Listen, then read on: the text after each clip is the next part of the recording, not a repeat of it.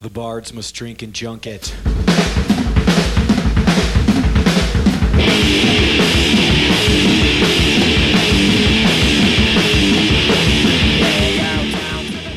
Hello, friends and strangers. Thank you for listening to Tomorrow We Die, a show about the trials and adventures that happen while touring as a working musician, told to you by people who have built their lives or portions of their lives around writing and playing the music that they love. We are your hosts. I'm John Wisniewski. And I'm Jeffrey McNulty, and every episode we'll bring you an interview with people that are out there day to day grinding against the many odds on the off chance that they're asked to join the Melvins. We have our first artist who has served with the Melvins. Yes, and hopefully the first of many. Yeah, and so if you follow the Melvins, like Jeff and I do, you know that it's Dale and Buzz have always been the Melvins from the start. Yeah. And then they've kind of just had this like rotating cast of some of the best musicians in the underground coming in and playing with them and making albums with them and touring with them. Yeah. So filling in on bass. Super exciting. This will be our first interview with somebody who's in the Melvins and a bunch of other great bands as well. Before we get into it, we have to make a correction. So back in our interviews with the guys from Teen Cthulhu about the first Akimbo Teen Cthulhu tour episodes, we had a quick sideline with TJ, and I think I made a comment about two bass players is never a good idea. Oh yeah, but then you we kind of riffed on that a little bit. Yeah, and you forgot about one very important band. Not only did I forget about them, but one of the members of that band listens to the show. He's a friend of ours, Brandon Fitzsimmons. Yeah. Hit me up on Facebook after that episode came out, and he's like, yo, dude, what the fuck? Like, what about Wormwood? What about Wormwood? It's like, I know you've worn our shirts before and stuff. So, yeah. Shit, I was wearing one yesterday. Yeah. We absolutely need to make a correction there because Wormwood was an awesome band with two bass players. Yeah, they were the exception to the rule, though. No offense. Once again on this episode, quick apology for the audio quality of the interview. Yeah, we're still working on these. These are from way back in the early COVID days. Yeah, we're starting to like publish our backlog of interviews, and we were still trying to figure out good rooms, good mics, good setup. Mm-hmm. So, sorry. My mic sounds pretty muffled. Our guest definitely had a fair amount of technical difficulties for the show. But of course, Jeff, the audio engineer, sounds fucking beautiful. Yeah, I mean, Cody sounds great. You know, for someone who's just sitting in front of his computer, the whole thing comes off pretty smooth. I'm really happy. Speaking of Cody. Who's Cody? He is one of the nicest people that I have ever met in my life and is so fun to talk to. Legendary drummer, started out in a little band called Murder City Devils, who some of you may have heard of. He's such a beast on the drums. And you meet him, and he's such a pleasant person with this kind demeanor, like not an intimidating presence to be around at all. And then he gets on his drums and basically commits murder. Like he is so ferocious on his drum. It is insane. I've always thought that drummers have a scream factor. Yeah. And what I define as a scream factor is for drummers is when you're watching a drummer play live, and this is usually mostly in a small room, but I've totally had it happen to me in like huge venues as well. But you're watching a drummer play, and they're doing things, and you're hearing what they're doing, and at the same time you're seeing how they're moving their body, and you just start screaming, and you can't stop yourself from yelling, and you're just like, like, oh my god, what did you just... Cody rates very high on the scream factor. Like, if you ever watch him play, you're just going to be yelling the whole time. You're going to be hoarse after he's done. It's so good. And it's like, he was a really good drummer back in the Murder City Devil days when they kicked off that 70s punk revival thing in Seattle, and then it kind of just kept going in the Northwest. He was a badass when he played in Dead Low Tide with Mike Kunka. From Godhead Silo. Yes, from Godhead Silo, who, you know, is known for playing with badass drummers. And then Big Business started, and he's, you know, you're like, dang, man, he's pulling it off. And then he joined the Melvins and started playing next to Dale Crover, arguably one of the best rock drummers of all time. I mean... And he just owned it. He just fucking held his own, and everybody was like, holy shit, Cody's holding his own. Yeah. You know, he's kicking ass. I know, with Crover. So good. And then, like we go on to talk about it in the interview too, but he's playing on TV these days. So I know, that is professional. I know.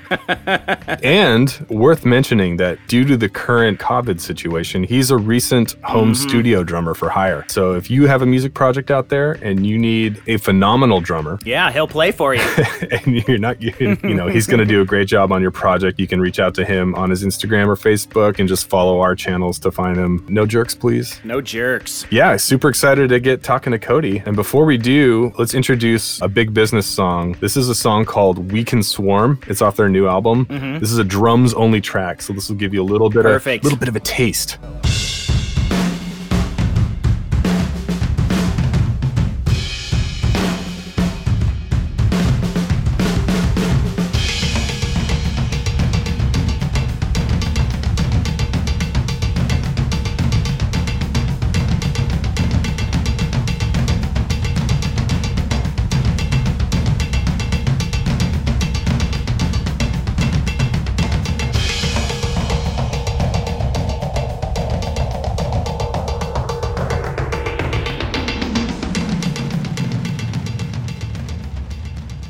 Cody Willis, welcome to the show. Welcome, Cody. Thank you so much. Hey, thanks, guys. How's it going, man? It's pretty weird right now, actually. Tell the people who you are and what you've done in the various bands.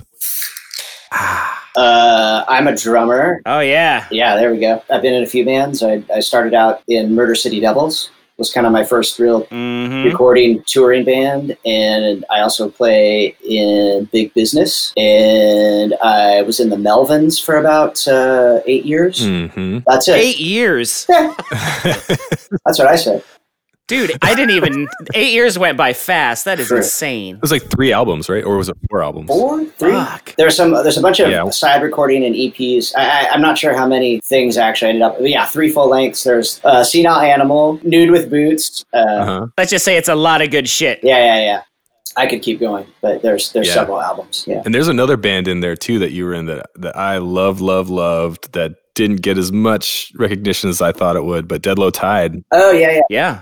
We did a lot in that band in a very short time. I think we were a band for like a little over a year. We did like 2 U.S. tours and made a full length and a couple 7 inches and broke up really quickly. Yep. So, but cool. I'm glad you like that stuff, man. And then recently too, you were playing drums on TV. Yeah. Yeah, I got asked to sit in for a week on Late Night with Seth Meyers, and it was awesome. Holy It was shit. super That's so fun. cool. How did I miss that? That's what I'm I going to go said. back and watch that on Hulu. You can still Hulu Yeah. it, December 9th through December 12th. I just wrote that down. Yeah, it was fun. It was an experience for sure. I bet. About how many years has it been that you've been a touring musician, roughly? I think the first tour I did with the Murder City Devils, the first U.S. tour we did, pretty sure it was in 1996 Wow. or maybe early 1997. Then we toured like all the time after that. So since then, I guess it's been kind of my. And so, yeah. That's how I tend to make my money is being on the road. So you've been on the road for, some significant percentage of every year since 1996. So for 30 plus years, you've been doing this. Yeah. Sweet. Yes. It's awesome. When you put it like that, it sounds that's. Yeah, right? Seems intense. I mean, great job. It's good work if you can get it. Yeah. So wind back the clock for us and tell us all about the very first tour that you did with Murder City Devils. How was that? Oh, it was great. It was, I was very amazed that it was happening. I was very amazed that I had fallen in with this group of people who wanted to do the thing I wanted to do as much as I did and were serious about it. Like I had many false starts with bands where there's a lot of big talk about like hitting the road and making records, and it never ended up panning out, or someone flaked out, or someone wasn't able to like commit to being gone for over a week at a time. So to meet that many guys that were excited about doing it and were committed to doing it and had the wherewithal to like book their own tour, pretty mind blowing. It's pretty amazing. We did one like West Coast tour. We had this, I forget whose van it was. It might have been Derek or it might have been Gabe, but it was just a shell of a van. It was just the frame. Yeah. It had that, the sunroof bubble in the back. Oh, yeah. But except the bubble was gone. It had been Visqueened over like a double layer of Visqueen that had slowly filled with water. So there was a water-filled inverse bubble. It was just like Russian roulette. Like, when is that thing? It just got like more yellow and weird too. So it was like nobody wanted to deal with it, but it was just that hanging over our heads all the time. This horrible poisonous bubble was just sagging into the van. There was no back seat or anything like that. It was like the gear, and then they had built this like wooden bench in the back for. They didn't just put a couch in there. No. I wish it was like a torture device. Like you could only sit on it. There was like a cushion on top of it, but it was the angle of it, the way you sat, it was just torture to sit there. And there's no insulation in the van at all. It was just the metal superstructure of the van on the outside. So however cold it was or hot it was outside was exactly the same temperature as it was in the van. Probably hotter. Oh my God. So that was like our first show we ever played was in Portland, Oregon at what used to be the X-Ray Cafe, and it became the Oh Hell Cafe. And that was our first show. And we played in Reno, in Oakland. Okay. And I think we made it down to LA on that trip. And I think we played at Al's Bar. Oh, yeah. I loved Al's Bar. Oh, God. Akimbo played there too. In LA. Well, we played at the PCH Club as well, which is a fun place. We did this like West Coast tour in the crazy van, and it was super fun. I remember we had a breakdown right outside of Oakland where we stopped on the freeway. Uh-huh. The van broke down on the freeway. The cabin started filling with smoke. Oh, no. The engine was fucked. Like the engine blew up somehow. We were running on like 1 or 2 cylinders going up this hill. The cabin started filling with smoke, so we had like a roll of duct tape, and we were just like plugging all the holes in the dashboard. Where the smoke was coming from. Yeah, that's the fix. Not get out and fix the van. You fixed it. No, we were just trying to get up this hill. Yeah, I dig. So we didn't have to like stall on this hill.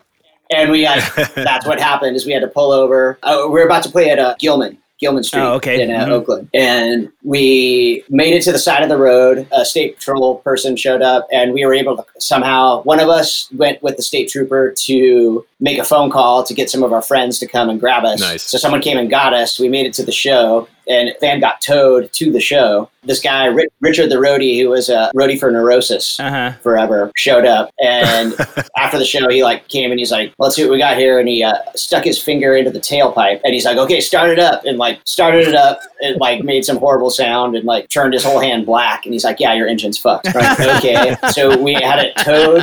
This is the crazy, we had it towed back to his place, and he's like just this insane genius mechanic guy. So his whole house is just like there's like a motorcycle engine block in his bedroom. Oh, that was taken apart that he was rebuilding. Classic. Everything. Yeah. And he somehow called up some junkyard that he knew about, found an engine that would work with our van, got it. We bought it like out of the scrapyard. And in one day, in 24 hours, he switched engines out. He had a winch that pulled the other engine out. He unplugged everything, dropped the other one in, plugged it all in, and it worked. It got us home. And Rick the roadie missed one day of tour. Richard the roadie, the man. Yeah. I think I think maybe Citizen Fish was this other band that he toured with, but it was Neurosis. It was incredible. We had a new engine. Did you guys pay him? I don't think he asked for it. I think we gave him whatever we could. We had $0. Like a 7-inch. We had no money at all. Yeah, probably. I'm singing his praises to this day, so that's the best we could do. If he's out there, I don't know. It was an incredible thing to see happen, and we made it home, and everything was cool. But we had to get a new van right after that, so the next van was better. My first van was a Ford Aerostar minivan, and it could only carry the gear and not the people, so we didn't do any touring until I actually bought a real van. Oh, my God. But it got us around Seattle for the first 2 years, so that was That'll work. Our first van was Nat's like Dodge Ram that had like over 300,000 miles on it, and it broke down 2 weeks before our very first tour.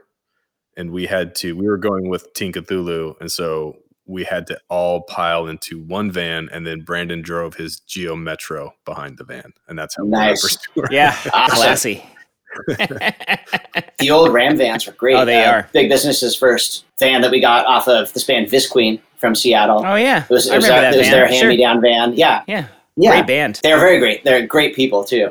I love each and every one of those people. We played a few shows with them. Rachel, I think, is the person that I knew from that band. Yes. Ben Hooker, the drummer, is one of the best people I've ever met in my life. He's so funny and rad and great drummer. And and Kim Warnick, of course. A legend. She's a legend. Nonstop action all the time. Yeah. So it's always fun hanging out with all of them. But they gave this a Ram van, and we called it a Bullet. It's like a silver van, and it had one of those, when you sat in it, you your left foot was up on the wheel well. Oh yeah. Like the seats were so far forward that you're just kind of like sitting up over the steering wheel. Doghouse on one side, wheel well on the other. So you're just like, you have this like forward stance. So I always felt like you were really leaning into the drive. You know? Silver Bullet. That's awesome. I miss that van. It was a great one. Yep. Bullet.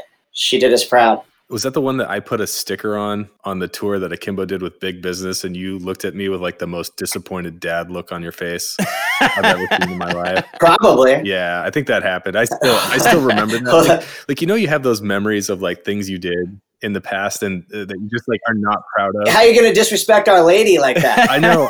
Like I still think about that. And my face gets hot. Like when I'm by myself, I'm just like, God, why did I do that? That was so stupid. Don't be so sensitive, John. Fuck that van. Those guys are it's punks. Fine. You know, we're all a little neurotic. Yeah, we are. I do the same thing about the weirdest stuff. Yeah, if you're going to go slapping stickers on people's property willy-nilly, you're going to have to grow some skin, man. Yeah. Jeez. No, totally. Well, just so you know, it still embarrasses me. I mean, for the next like U.S. tour, where did that take you? And this is like your first time leaving Seattle. The Murder City Devils' first U.S. tour? Yeah. That would have been our second time leaving Seattle. We had played in Portland before. Portland was our first show. The second tour we ever did was a full U.S. tour, and we had 3 dates on that tour where we were opening for Pearl Jam. What? Yeah. I forgot about that. Our friend Carrie Harrop, who worked at Sub Pop, was one of our biggest like champions from the very start. And she was like lifelong friends with Stone Gossard, the guitar player one of the guitar players for Pearl Jam. Our first record had just come out, and she somehow got our first record into the hands of Stone and talked us up or whatever. And I guess he was like, yeah, sure. So they had these 3 open dates.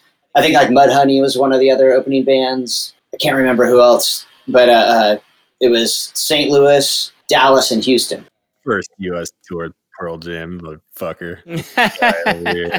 We had this tour that we booked ourselves for the rest of the tour, and then 3 dates opening for Pearl Jam, like the biggest band in the world. So that was weird, but really, really fun. You probably booked it around those dates, right? Like you said, oh, we have those 3 dates, so... I think we might have had some of it booked, and then that was like, it worked out. And I don't really remember. Gotcha. And I don't remember who actually booked it. Oh, no, I do. Aaron, who is the drummer for the band Mono Men out of Bellingham, Washington. And he also owned the 3B Tavern. Oh, I love that place. Which the building is still there. Oh, yeah. 3B, legendary venue in Bellingham. He was our booking agent. Lucky. At the time. Yeah, good hookup. Yeah. He wasn't the best booking agent in the world. Okay, bad hook. At this point, we had our second van after the Bubble of Death van was Gabe somehow found an old ambulance, and it was like it was a Ram van, which had the extended roof on it. It was amazing for a band van because it had all these like locking drawers. Oh yeah. It had 2 bench seats in the bottom. The floor was linoleum, like so blood doesn't get everywhere or whatever. Like I was gonna say you could just hose it down. Nate and Gabe had built this like extending loft into it, so the loft could be collapsed back on itself, so you could still stand up in the van and hang out. But when it was time to sleep, you could pull it out. Oh, that's dope. It looked very Cannonball Run. It had like the swivel spotlights outside of the window and everything. It was awesome. And yeah, like it was like easy to clean. Like you pull up to a gas station and use the squeegee to clean the floor. That's actually so sweet. It's so sweet. Yeah. Yeah, it was awesome. So good. We loved that van for sure. And we were off, and it was like the first time I'd been anywhere outside of, like Washington and Portland or whatever. So it's like every place we went was someplace we had all never been before. Sure. So it was very like romantic, and everybody was just like partying as hard as we possibly could every single night. Like our set list at that point, I think we made it a rule that we would never play more than 8 songs per set. So it's good like, for you. If we hit half an hour, I would be amazed. Like it was like 25 minutes tops. But it was that's the so way much to go. fun. We did the same thing. That's how you sell a record. You play a short, awesome set, and you leave them wanting more. It's always better to. Yes, do that every time if you can. In my motto, I feel like it's a lost art these days. I can't remember the last time I saw a band. I was like, "That's it." Yeah. Like, oh my god! Like that was our game plan, and it was just super, super fun every night. We made mixtapes. We had a tape player in the van, and we so fun. Drank our faces off, and Gabe drove us around, and we played a bunch of shows, and it was awesome. That's great. We played New Orleans for the first time. I can't remember the name of it. It's called Under the Sun. I don't know. It was under like an overpass. It's like an old honky tonk, kind of like there's a huge like dance floor and wood railings everywhere. They have like a wooden floor. It had a wooden floor, like a wooden dance floor. Yeah, I think we played that place once. Do you remember the name of it? I don't, but I just remember there being all this wood. Like, it just seemed like... I remember wood. Anyway, we got there and there was some immediate... It wasn't like packed by any means. Like I think there was maybe like 30 people there or something. But like the people who were at the show were already there when we got there. Yeah. There was definitely some attitude thrown our way. Like what? I think it happened, like Spencer went to the bar, somebody went to the bar and was talking to somebody, and they're like, oh, Murder City Devils. So, and they were mad because we're called Murder City Devils, but we were from Seattle, when obviously New Orleans... Yeah, and NOLA at the time murder capital of the country or the world or whatever. What a thing to be proud of. So that was an issue. A lot of towns have been called Murder City in their time. It's true. NOLA was Murder City at that point. Yeah. And we were, well aware of that when we got there. It wasn't a welcoming vibe. Like, people were definitely like fronting. And to be fair, we might have had attitudes as well. We might have. We just opened for Pearl Jam. Come on, we knew you back then. You had attitudes.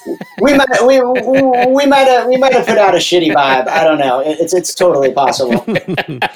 Like it got time for us to play, and we started playing. And there was, like the invisible wall perimeter of people set up. So there was just like this huge empty space about 20 feet in front of the stage. And a bunch of guys with their arms crossed just watching us scowling. Always. And so we're like, all right. And we're playing. And like some guy came up as a diss. He came up and brought a chair and sat right in front of Dan and placed the chair on the floor right in front of where Dan was and sat down in the chair and crossed his arms and like stared at Dan.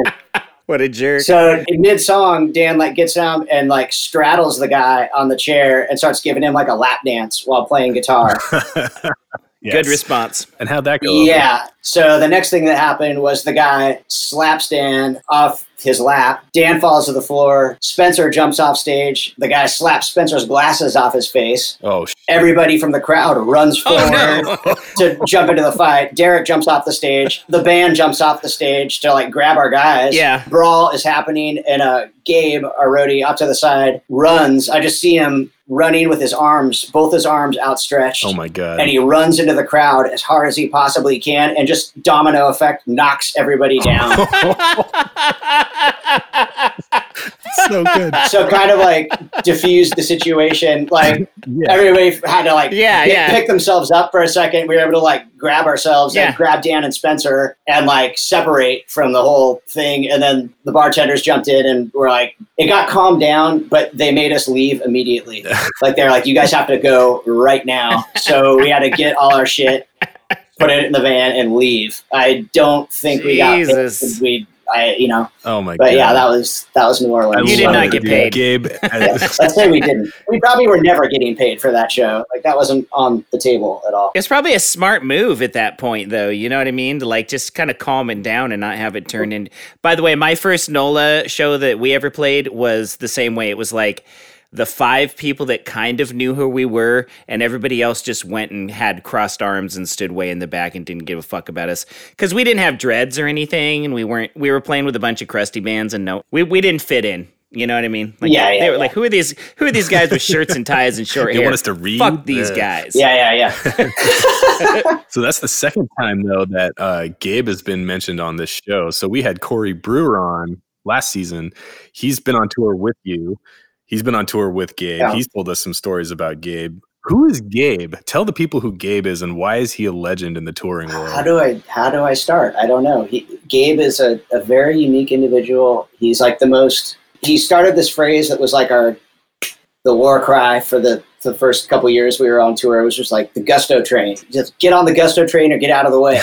And it was let's go. So he was just Gusto. The biggest self-starter. If somebody had an idea or was we should do this, the next day we woke up to find that he had gone out in the middle of the night and built that thing that we were talking about, or had made it happen, or found the impossible thing to find, and he did it without, he just took his own initiative and made it happen. So he was just always on board to make it happen or whatever. And he always wanted to do this thing, be this roadie. It's once he conceived it in his mind that this is what he's going to do, there was never any looking back. He fully took on this role of ultimate roadie tour manager. Yeah, uber rolling. He became this that rules cartoon character, except for real. Yeah.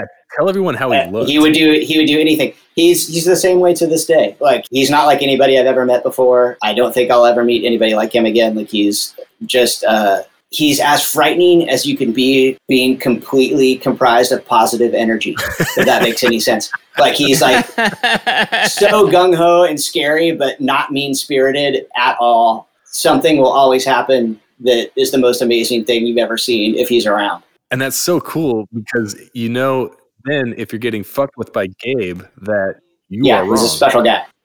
Yeah, if he's fucking with you. In high school, he was on the debate team. That was like his main thing. So it's like he loves to argue at the same time. So it's like anytime anyone would push back on us in any way, he'd be front and center, ready to argue the point, and would win always, like, because he knew how to do it. It was invaluable, and like he did like 5 jobs. Like, it was insane. I could go on about Gabe for a long time. You should describe his look. Like, what was it like to see Gabe for the? Well, his uniform that he adopted was like, he did not wear shirts.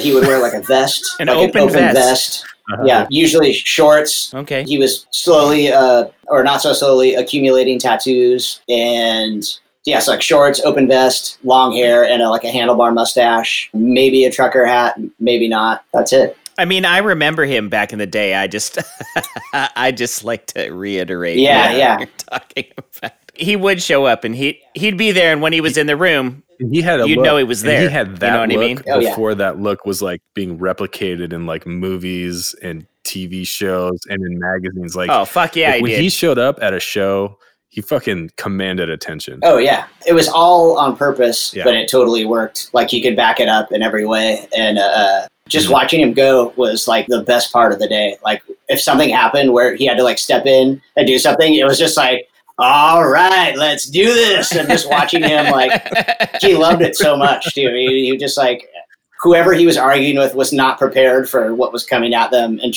because he looks the way he looks, and then he would make this very compelling, bulletproof argument about why he's right and they're wrong, and they would just like look at him like, okay, I guess. You're like, you're way smarter than I thought you were. Yeah, exactly. And then he faceted Jem, the man. Hey, we've been talking a lot about Murder City Devils in this conversation so far, so why don't we play something by them? Yeah, Murder City Devils had a bunch of great records, like really great records. Yeah, they've had some hits. They actually released one not too long ago, which is like a really cool, like interesting, kind of like garagey, like noisy punk album. Mm-hmm. This is from their first record, which I think is sort of like more in the timeline of what we're talking about on this tour. Yeah. So this is more to give you an idea of the taste of sort of like what they sounded like at this time. But yeah, they had a bunch of great stuff after this record.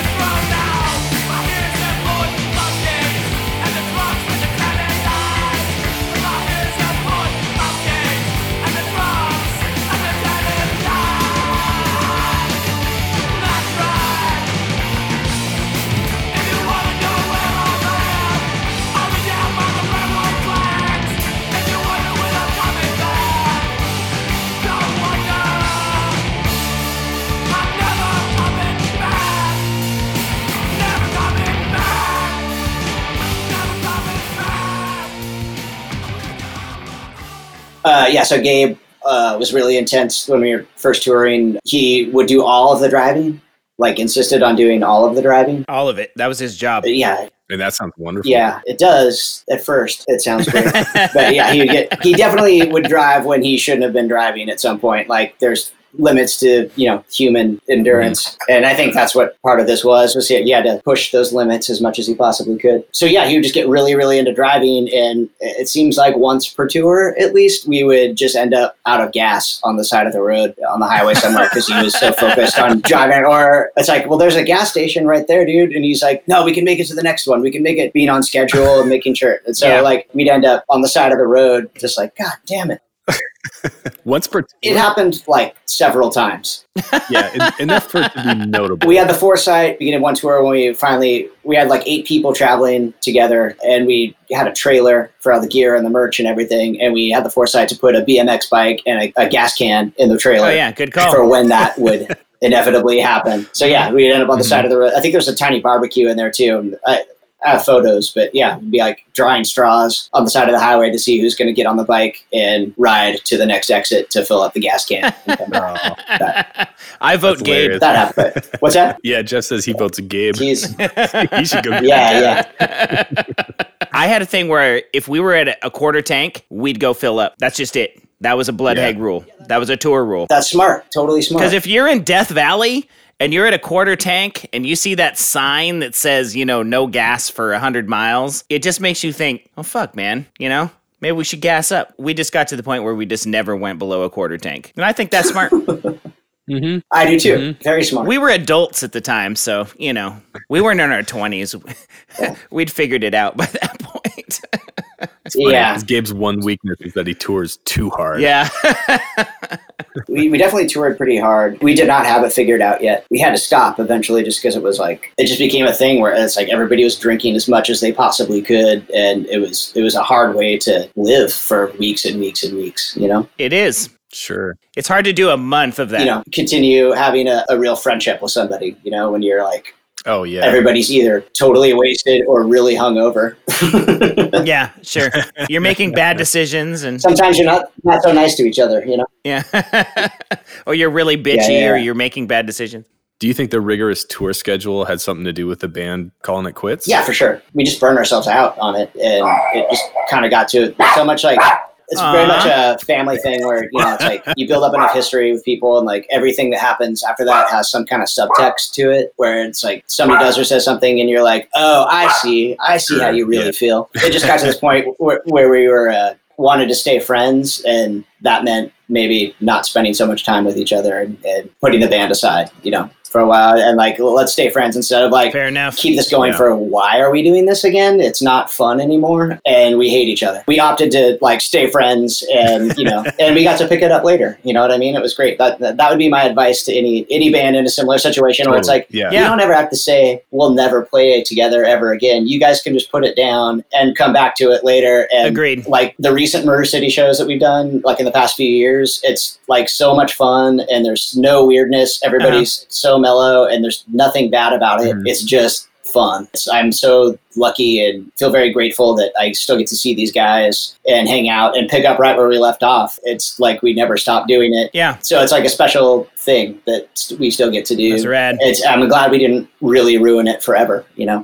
Saying that you're breaking up is a weird thing, I think. Now that we know what rock and roll is like, especially in the underground scene, it's like we're just not doing it for. You're calling it quits. You don't got to break up forever. I mean, there are some bands that actually, let's be fair, do need to do that. But I don't know. I don't think that's the worst thing in the world to just be like, hey, this is it. You know what I mean? Here's our last show. We're not breaking up per se. Maybe we're still friends, but let's just meet up later and see what happens. I like that. Yeah. Hey, so Big Business has gotten to do a lot of really fun shit too. And I'd like to hear about that, being one of my favorite bands, you guys. And then all of a sudden you joined one of my very favoriteest bands. So that was really weird. Yeah. I was like, oh, one of my favorite bands just joined my favorite band. How the fuck did that happen?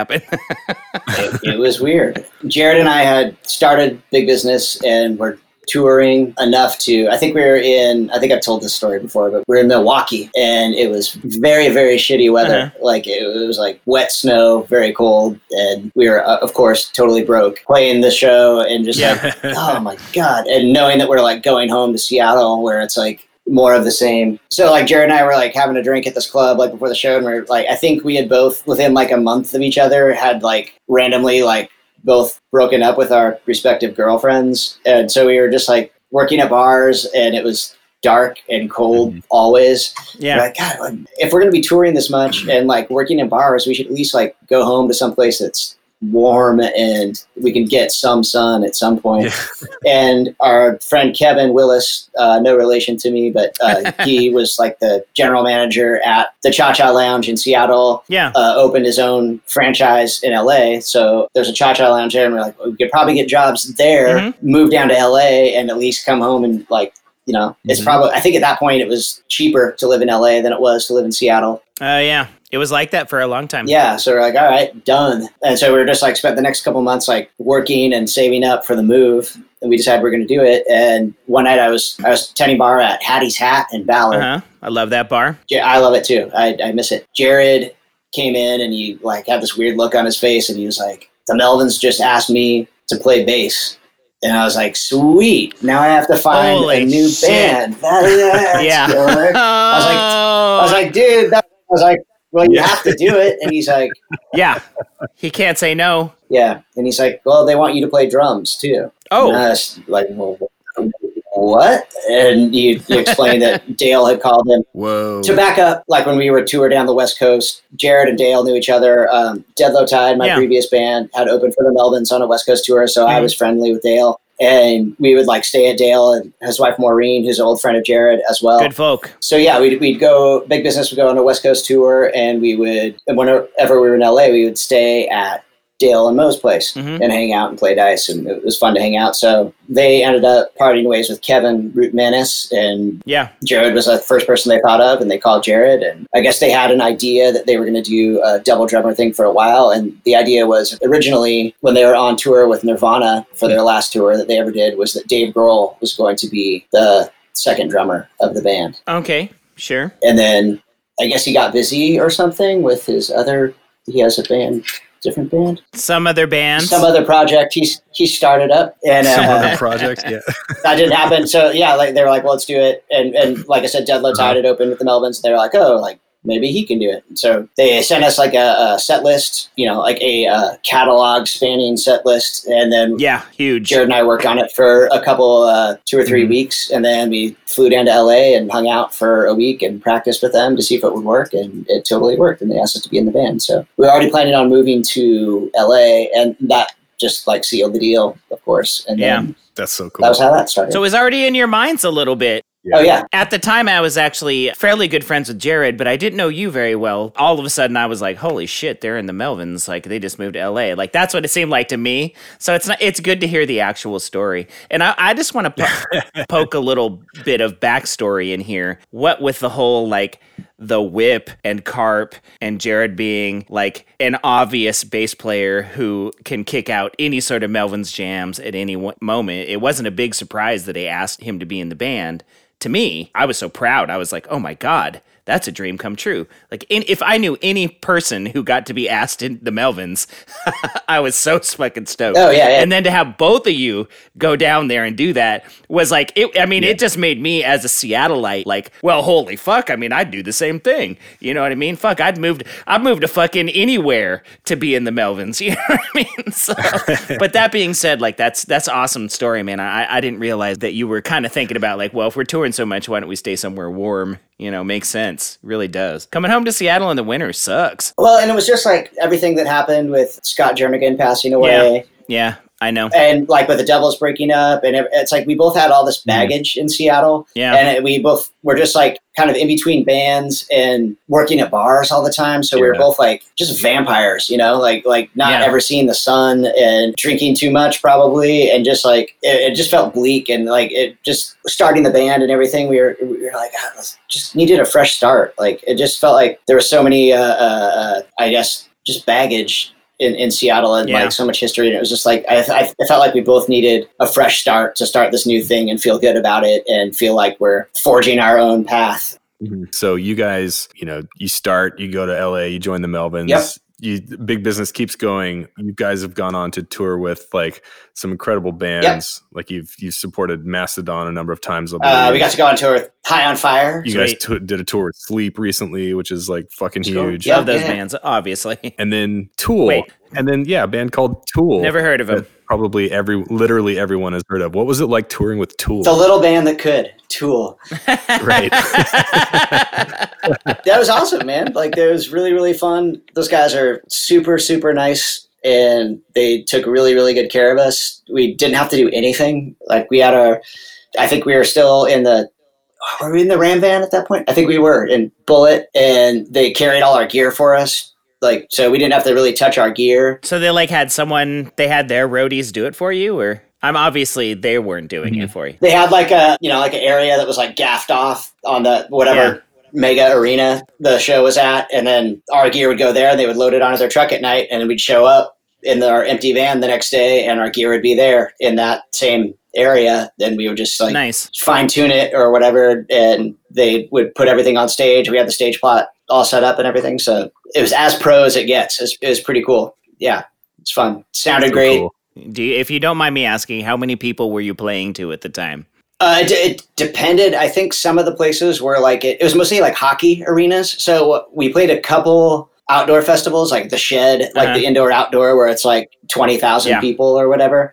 I think there's one or two of those. And the rest of them were, I think, between like 10 to 15 or like maybe 5 to 15. Like there were most of the places we played were like outside of whatever major city. So it'd be like somewhere in Illinois that was just 30 miles away from Chicago. Yeah, sure. Yeah. But it was still like a huge arena. Mm-hmm. And it was cool. We'd show up and whatever we asked for was like, we'd be in like the sports locker room. That was like our green room. And then they'd have this amazing catering operation that rolls with them. They take all their own cooks. I've heard about that. Yeah. Yeah. So it was insane. Like you get the meal ticket and you go and just like every day it was some gourmet, insane. I keep saying that. Well, it must have been delicious. Everything was amazing. Like it was really, really good. So we ate like kings. We got paid really well. We got to play in these arenas. I got to do a drum solo with Danny Carey every night. Awesome. The middle of the Tool set, which is terrifying, but also really, really fun. That's awesome. And the whole thing, it was awesome. Now, the rumor is that Tool fans are notoriously intolerant of the opening bands. Did you guys get any flack from the Tool crowd? Not really. Like, I think we did okay. I think we were like loud enough and I guess like rocking enough or whatever that like it wasn't, we kept our set short enough that it wasn't didn't become an issue. I think I think Jared was a little disappointed that we didn't at least get some shit thrown our way. One night he actually like, he stopped in between songs and he's like, okay, I'm going to announce the next song. No one's booed us yet. We always hear the Tool fans boo. So after I say the name of the next song, you guys boo, like boo, like thumbs down, like yell. But he got everybody to boo us and throw stuff like the last night. I think it was the last night that we played. So. Yeah. 40,000 so we got one good one. People booing. Yeah. Hey, that's amazing. So good for you. You guys are rocking enough the Tool fans could handle it. And keeping the set short, which we've already mentioned is important. I think we were just I think the Murder City Devils were just on our own tour. Okay. And yeah, it was like it might have been like a last minute thing that happened. But yeah, it was I think it was Salt Lake in Utah at like this, it was like a hockey arena. And we ended up on the opening slot for Cypress Hill. Oh, fuck. And I don't think that anybody thought it was a good idea. Yeah. But it was so weird that we had to do it. Like, of course. And yeah, it was one of the most amazing bad shows that I've ever played in my life. Yeah. So how did the Cypress Hill audience take the Murder City Devils? They did not pick up what we were putting down. Yeah, they were ready for something very, very, very different than what we gave them. And they showed it. I think we got into the second, I think it was 2 songs, and it was just, I'm going to say 5,000 people, like booing as loud as they possibly can. Nice. And so Spencer, hey fuckers, or whatever, he's like, you just sit there and boo at us? Why are you just going to boo at us? Why don't you throw some shit? As soon as he said that, I looked up from behind the drums, and it was like a tidal wave of lighters, bottle caps, keychains, and loose change. You could see it in the air. It was like Sparta. It's like the beginning of Gladiator, where they shoot the arrows. That's like, it. That's what it I'm was talking like about. that. It was like the rain of arrows. So I look up and I see it was like the air was just full of shrapnel all of a sudden, and we just had to like, you could hear it hitting the stage. I got hit in between my eyes by the side of a quarter. Oh my God. And it chipped a piece of bone. It hit me square, like right in the, and what are the odds of that? So we're just like ducking and covering, and like that was the end of the show. Yeah. But they let us sweep the stage. The stage was literally covered. Like you almost couldn't see the stage, and it was keychains, Visine bottles, What? and loose Stoners. change. Wow. Yeah, stoners. Well, you got to keep the change, right? Oh my god. We swept. I think we played Vegas the next night, but it was something like it was like $100 or something in loose change. Like we're like awesome bonus. Put those in the great. slots. Somewhere around Yeah. there. That's like lunch at Denny's, man. We also got to hang out and smoke weed with Sundog and Be Real, so that was cool. That's the payoff right there. They had us That's in their cool. trailer. Yeah. Did they acknowledge what had just happened? Like, did they apologize or say like, "Oh, sorry about that"? No, guys? they were otherwise occupied while our set was. Yeah, Going down. because they I'm had sure. better shit to do. Yeah. That's amazing. All right, let's take a quick break and listen to some Dead Low Tide. Yeah. Dead Low Tide was a band that Cody did very briefly between Murder City Devils and Big Business. Mm-hmm. And it was kind of a weird mishmash of styles. They had most of the members of Dead Low Tide were from Murder City Devils. And then they had Mike Kunka, who is this sort of like legendary heavy bass player from the Northwest who did Godhead Silo and Enemy Mine prior. Yeah. And I remember when they started playing, people were really, really curious. And I was at their first or second show or something. Like, I'll be honest, it kind of went over my head a little bit at the first show. It was perplexing. Yeah. The first time I saw him, I was like, so this is what they're doing. And then the second time I saw him, I was like, Yeah. I'm fucking digging this. You know, it was like one of those bands that you had Yeah. to get your head around because they weren't like a huge, Yeah. giant, loud, noisy band. Totally. And for me, it wasn't until this album came out, like I could listen to it and sort of Yeah. let it soak, that I really got into it. So this is one of my favorite tracks from the Dead Low Tide full length.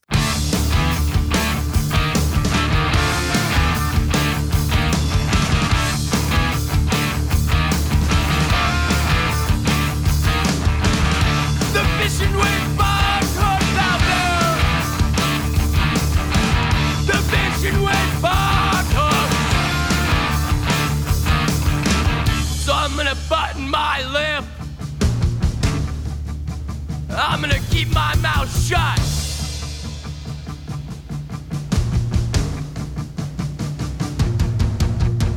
The fishing with bar hooks out there. The fishing with barb hooks. And I'm gonna shut my mouth. Once on tour, we were like late after a show. We're in a hotel watching TV, and a late night infomercial comes on, and it's one of those QVC medieval broadsword sets. Oh, yeah, I want one of those. Oh, where yeah, there's I remember like that. this is quintessential game. So there's like it's like I don't know how many pieces there were. It's like a 50 piece. Mhm. The guy who's pitching it referred to it as It's the a really knives great guy. collection of cutlery. The redneck knives guy. Yes, and it went down from the smallest knife they had. It was called the Spanish Triple Threat. It was like a 5-inch dagger that had a scabbard or like a sheath. Which attached to that was a 3-inch dagger, and then on the outside of that was a tiny good. little knife Oh, on good. the outside Yeah. of that. So that was the Spanish Triple Threat, and then the collection went all the way up to the Dragon Master, The which was Dragon like a Master. 6-foot broadsword, which looked exactly like you would think. We're watching this, and Gabe, I look over at Gabe, He's doing and he's it. on He's the phone, doing it.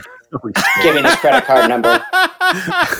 So he bought this collection of, Yes. you know, He's down from the offering you on tiniest the knife phone. up I to the love it. 6-foot broadsword and everything in between. Nice. So everybody got knives for Christmas, like some crazy engraved. He engraved them all. But yeah, we got this show opening for Motorhead at Bumbershoot. So we incorporated the swords. I think we went out and bought. I think Guitar Center had a special on BC Rich, the Rich Bitch guitars. Oh, yeah. The shitty ones for $100. Yeah. Yeah, we bought 2 of those, and then Yeah, they're pointy. And at the time, they were Yeah. the shittiest, and they were selling it for like $100, but they were not worth And those anything. are described you to know. the people that those are very pointy guitars. the design of the guitar looks like you can open a bottle of beer with any part of the guitar. Like every single part of it is a bottle opener. Yes. Yeah. So it's all like hooked in. Yep. So we wore corpse paint, and we were very, very excited, about opening for Motorhead. Oh, as you And should so be. we pulled out all the stops. We brought all the swords and the knives, the BC Rich guitars. We wore corpse paint. Spencer had a black cape on. He brought a hatchet. Somehow he had a hatchet and chopped the mic cable. We got in trouble for that. Yeah, you would. And then I'd be pissed. so if we you put did on that. we put on our biggest show we could put on, and as we're getting off stage and just like, oh my god, Lemmy is coming up the stairs to get ready. And we're like, oh my God, we're so excited to play with you. Thanks for having us. And he just looked at Spencer and he's like, yeah, sounded good from the trailer. It was So it's just like the Cypress Hill thing, because that's all they're hearing. Yeah. It was the most perfect interaction you could have. Yes, it was great. That was the Lemmy version of being like, good show. Yeah. You know, when you just say that to a band and you really don't Oh, mean it. yeah. Exactly. Yeah. It sounded good from where I was totally comfortable and hanging out. It was great. My friend Liz met Lemmy on a plane once. Like, she walked on and he was like sitting in first class, and she ended up coming up during the flight and just like, Lemmy, I'm your biggest fan. I just wanted an autograph. And he just looked at her and he went, I thought you looked familiar. That was his response to that. When anyone says that's your biggest fan, that's what you say. God damn it, he's a genius. He knew it. He's the coolest. He's the coolest. Yeah. We were definitely in the Vambulance, the ambulance tour bus that we had. It's a van. We used to be able to, when we come to LA, the Hollywood Roosevelt Hotel, before it is what it is now, it was actually a cheap place to stay. Like, you could actually affordably hang out there. It's a little bit more run down, but the pool is incredible. It was awesome. So we'd all get, that was our, end of tour, or when we were going through LA, we'd get the cabana rooms, which are just right off the pool at the Roosevelt. They have a hot tub and stay there. And it was just amazing. Like, super, super fun. They let you pretty much do whatever you wanted. We never got in trouble there. We definitely probably should have, but it was really fun.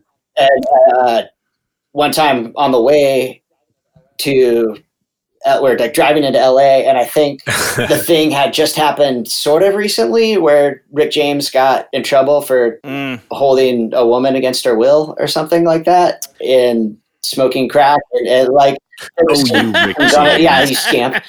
I'd never expect that from Rip James. That's not something I would do. We were talking about there's another incident. I don't know if Corey told you about the Flavor Flav cheeseburger story. And we got that so one. I think that had happened, and we were debating, like, okay, who would you rather smoke crack with, Flavor Flav or Rick James? Rick James, hands down. Yeah, Rick James. Talking about the pros and cons about that. So we get into LA and we're pulling into the Roosevelt Hotel in the parking lot in the back, and you have to like valet park your car. And so we're parking the van. Everybody goes to their room already. So I'm in charge of like dealing with the van. So I'm sitting at there's a stairwell from the back of the Roosevelt that goes up to a landing, which then goes up to the lobby of the hotel. And I'm talking to the valet. Everybody else is gone already. And I look up, I hear some people talking. They're standing on the landing, and I just see a pair of like legs in a white linen suit, and there's a bunch of ladies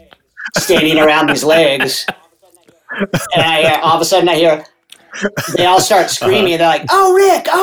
And you hear someone's like, like she starts scatting, and I was like, "What?" And I look up, and it's Rick James is standing at the top of the landing, surrounded by a bunch of ladies. And he's wearing a white linen suit, and he's got like short cropped dreadlocks, like a bob. He's still got it. Of dreadlocks.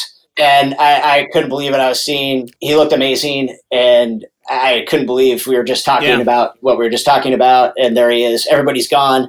So I'm like, oh my God.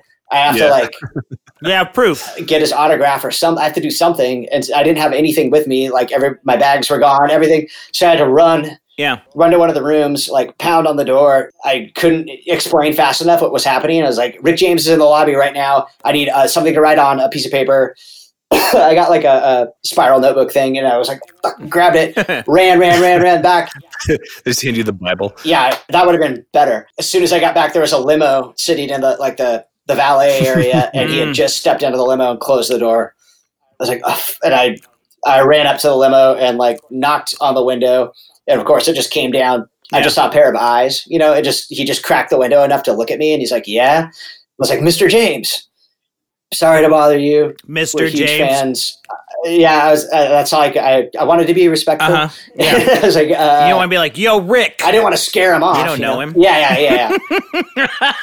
He's a gentleman. Clearly. I was like explaining that I was like, we're in a band on tour. Is there any chance I could get you to sign an autograph to the band? And he was like, oh, yeah. And he rolls down the window and he's like, what's the name of the band? And it's the Murder City Devils. And without blinking, he wrote, to the Murder City Devils, peace and sex. Love, Rick James. And then he handed me the pad. Bless him. Left. Bless him. That's That is so cool that he did that for you. Yeah. So good. Fuck. Yeah. As I understand that went into the tour archives along with Flavor Flav's Cheeseburger, right? As it should have. I hope so. I hope Gabe has a vault somewhere with all this stuff in it, cataloged. And Epic. it's like the end of Indiana Jones. Yeah. It is. Yeah. It's exactly what it's like. God damn it. So I understand that you have a lot of bands on tour get pulled over by the cops. And I think a band in a van is a pretty tasty target. Mm-hmm. Usually it's like some sort of scumbag driving. Stickers. Usually the van is old and crappy. Probably looks like some sort of like traveling drug dealing operation. Yeah. Pretty common. And I think the temptation I think even once a cop pulls over a band, the suspicion of these guys have weed is probably super high. Oh, yeah. And so it's pretty common that bands get pulled over and get fucked with. Definitely happened to me a number of times. Definitely happened to Jeff a number of times. But as I understand it, you have a story of stories about getting fucked with by the cops. This is on a Melvin's tour, and we weren't even driving like a crappy van or anything. We had two like nice new Sprinter rental vans. We didn't really worry too much about getting pulled over because you look shady or something. But yeah, we're heading into Houston, and I'm driving. Sitting in shotgun is Tim Moss, the Melvin's tour manager at the time. And in the back, we have Jared and Dale and one of our roadies, Ricky. I'm forgetting somebody. Not the worst thing in the world. Yeah, I know. It was a traumatic. It should be burned in my brain. But as we are getting to the city limits, I pass a state trooper car that's parked on the side of the road, and I check my speed, and I'm fine. I look in the rearview mirror, and sure enough, he pulls out behind us. Lights come on. I'm like, okay, we're getting pulled over. And Tim, our tour manager's like, were you speeding? I'm like, no.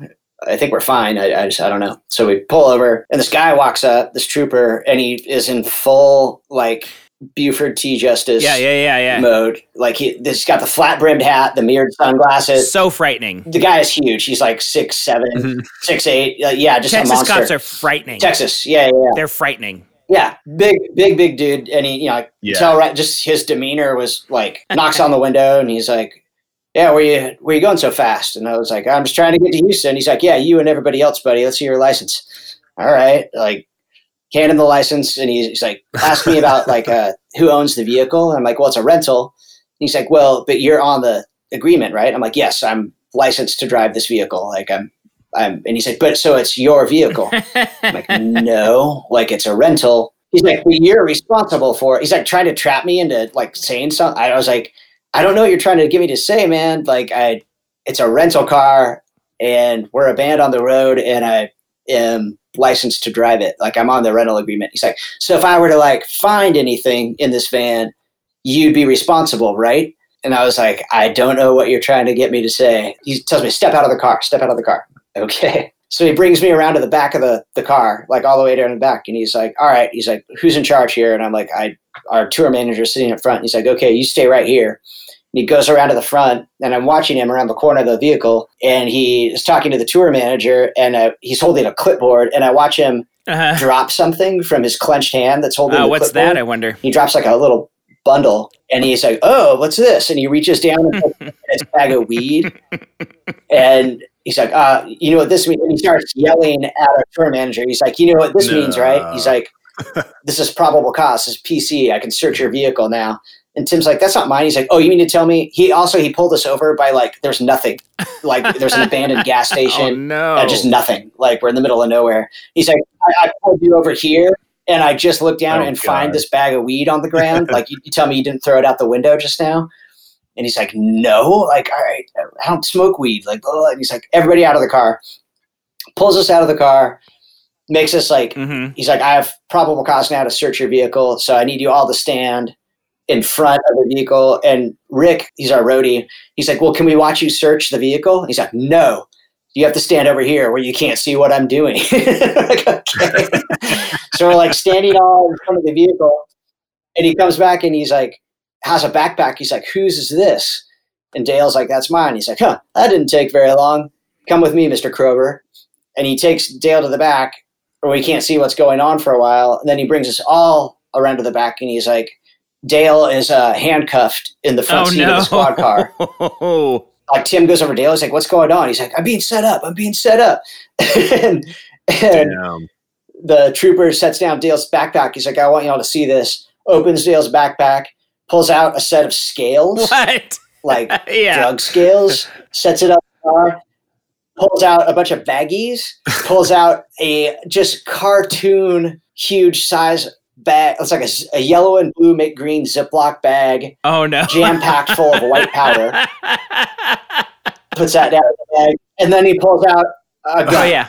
He pulls out like a pistol, like it's like a 45, like.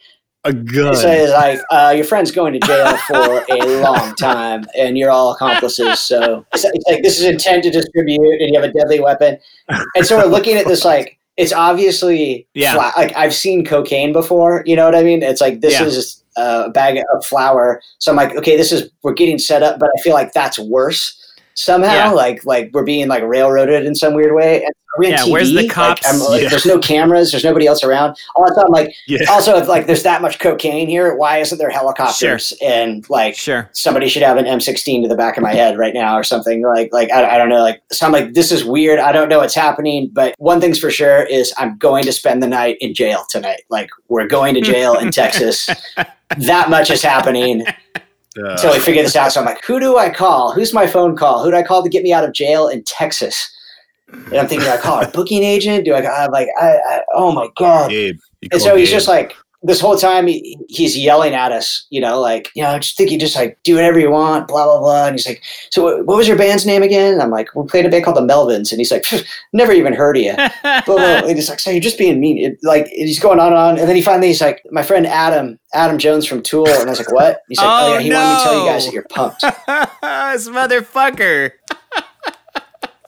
I was like, you fucking asshole.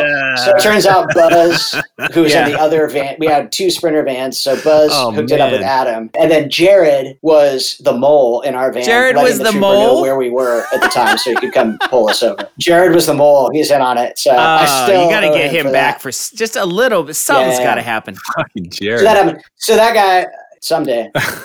That's a state trooper that is friends with Adam Jones from Tool, who pulls over bands just to fuck with them, right? Yes. Ugh. Yeah, but since he comes to every Cool. show, like every time Big Business is in Houston, he comes to the show. What? Or Murder City Devils. We've like stayed at his house a couple times. He's a nice guy. Yeah. That's awesome. Hey, have y'all ever heard that Killdozer song, The Pig Was Cool? No. No? Go and listen to that I song. haven't heard that song. But, That song, it's one of their 7-inches. It's fucking awesome. The Pig Was Cool. Trust me. Just All right. listen to that song. Because that's what it reminds me of. But he ended up, he comes to the show and he's like, just do whatever you normally do. Like, he's like, I'm definitely not going to bust you for anything that's. He's a fan. He's like, say you were to smoke a joint or something. He's like, I don't want to get him in any trouble or anything. But like, he's like, I don't even bust people for weed unless. And he started telling us all these stories about. There's like suicide runs, I guess, from Mexico where they they'll hollow out a car, not even trying to hide it, but they'll like take everything, all the seats, everything out, and just pack it full of bales of weed, just enough room for the driver to sit in there, and then they just make a mad dash for it and just So, try and make they're it. just like playing the odds so they're not even trying to be sneaky about it. They're just like, it's like a game of speed. Like they're just trying to sneak over the border and then like run to wherever they're going. Like he's like, that's usually who I pull over for weed. That's crazy. I think this is a good time to take a break and listen to another Big Business track. This is another one off of their newest album.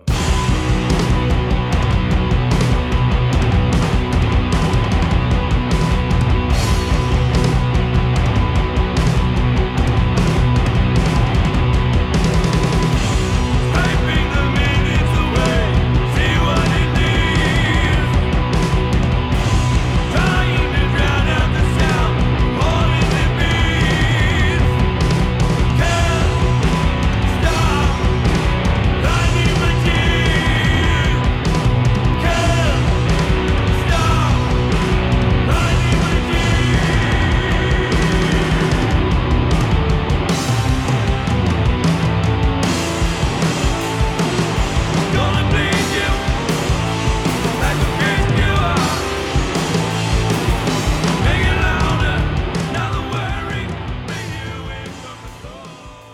So we've been talking mostly about touring in America, but you guys have toured like all over the world. Do you have any stories from across the pond, maybe like Japan or Europe or anything like that? How's that been for you guys? Europe's always fun. It's definitely different. I'm really glad I've been able to like travel there in a way that most people don't get to. I think going there like for a vacation or something like that would be a totally different experience in terms of the things that you see and the things that you get to know about. Like usually playing a show somewhere, you get to meet somebody who knows a little bit, has a deeper knowledge of the area. Then, you know, you get to see some secret stuff that probably had you been going there just cold like a tourist, you would never find out about or know about. But it's a cool way to see it. Yeah, there's so much there, like so much history. It's really crazy. I think our first tour over there, the Murder City Devils went with the band Zeke from Seattle. That's a good lineup. Yeah. It was fun. They're so good live, like really great live. And Jeff Matz, who was playing bass for Zeke at the time, now plays in High on Fire. We know Jeff. Great guy. Such a badass. Like he's I remember one of the most insane musicians I've ever seen. And a great dude, as you said. He is. He's a very great dude. We had this bus driver. So it was Murder City Devils and Zeke were on the same tour bus. So we had like this double-decker tour bus. I think I had like 18 bunks. Sorry. We had this bus driver from Germany named Jörg, who it was his first tour ever. Like he'd never gotten his license, but he'd never been on a tour. So it was his first time. And he was really funny. He's probably like close to 40 at the time. He had like a big bushy mustache and he wore Birkenstocks. Hippie. He's a very dry German. Like he had a sense of humor, but it was very, very dry. Like he would talk on the PA for the bus all the time. And he would be like, we stopped in Barcelona once and he was like, okay, 24-hour beach party. We got off and like went to the beach at Barcelona and he's there like standing on the beach with his like bath towel and his black socks and his Birkenstocks. He's just kind of like surveying the beach and he's like, oh, there are lots of Germans here. We're like, what? He's like, I'm sorry, my accent's so bad, but he's like, there are lots of Germans here now. Like, how do you know that? He's like, easy. They are the fat ones screaming for beer. And then he just like walks off. Like, okay. That was Jörg. He's really funny and he's really like excited to be on tour in his own way. So he was excited to be like part of the crew and stuff. So we had like a day off and we were driving through his hometown. Oh, that's cool. And he was very, very excited to show us where he lived. And so he's like, we will stop at my apartment and we'll spend the night there. The bus will stay there and we can go to my bar that's across the street that he always goes to. And we're like, great, sounds awesome. So we get there and it's like, he lives in the middle of nowhere in Germany. It's just a 2-lane highway going to the horizon in both directions and an apartment building. And directly across the street from the apartment building is the bar. That's it? The restaurant. And it's just fields. That's it. There's no street lights. We're in the middle of nowhere. I'm like, okay. So, you know, like we get parked up there and he shows us his apartment and everything. He's like, okay, cool. And he's like, let's go to the bar. He introduces us to all his like friends. Like one of the guys there is a electric wheelchair. I guess he used to be a bus driver and he got into an accident, so he can't drive anymore. So he's in the wheelchair and the only word he says is Scheiße. Scheiße. So he would say it in different ways and it would mean different things. What? But that was the word he said to express himself. Yeah.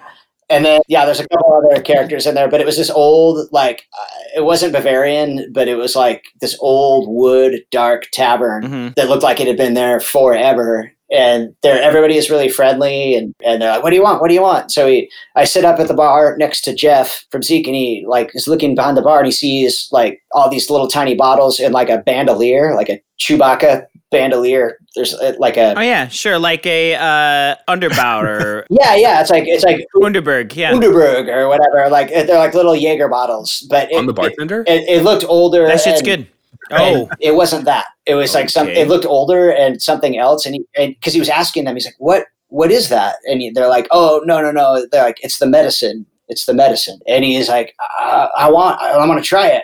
And they're like, not for drinking. And he's like, no, I want one. And so like they pour him, it's like a little shot glass on a stem. It looks like a miniature wine glass. And they empty one of the bottles into it. And it's like pitch black, but chunky. There's like stuff in it, like chunks of stuff inside of it. And he's like, it's some kind of herbal thing. And so he like knocks it back and like falls out of his chair coughing. And everybody's just like, he's like coughing on the guy. So of course everybody's like, I want one. Oh, boy. We forced them to give us all a shot of the medicine. Yeah, it's like this herbal vial, super strong. Came to find out later that what you are supposed to do with it is pour it into hot, steamy water when you have a cold, and then inhale the vapors. It's like Vicks Vapor Rub in liquid form. So that's so they just basically think that you guys are idiots at that point because you're drinking their Vicks Vapor Rub. Yes. Cool. Exactly. I'd like to think we were endearing idiots, but I don't know. Sure you were. I'm sure that, they were just like, whatever, let's go for it. So that episode ends, and there's like food and bar snacks and stuff, and we're just like hanging out, and I'm kind of like, I got my gigantic mug of beer, and I'm like walking around the bar, checking it out, and there's like a separate dining room that's all dark. It's not being used. And I was like, oh, and I looked in there. It's like a little banquet hall, and one of the walls is covered floor to ceiling, wall to wall with medals, like military medals. I'm like, oh, and as I get closer and closer, and I could see the detail, I'm like, oh, it's all World War II. Like tank infantry, like Nazi, it's all Third Reich medal. They're just like, oh, we're in Germany. Yeah, they're like, these are the locals, and these are the people who won. We got these because we died in the war or whatever, right? Like, there's lots of people served. I guess. I don't know. Yeah. Right. I understood that all that stuff. And maybe this is why they're being so nice to us, because we're white. nice folks. Nice. No, I don't know what the deal was. We were stuck there in the middle of nowhere, so we just kind of like went one by one, like went back onto the bus and got our partying done there. I don't know what the context is exactly, but I'm scared to find out exactly what it is. But that was your bus driver's bar. Yeah. It was. Again, benefit of the doubt, like maybe it's historically, I don't know. That's what I'm thinking. It's got to be some sort of... Yeah. It's got to be some way I can sleep at night. A bunch of that paraphernalia is like not legal anymore, right? Like you're supposed to hand it over, aren't you? That was my understanding, is that all that stuff's totally contraband. But anyway, that was my first trip to Germany.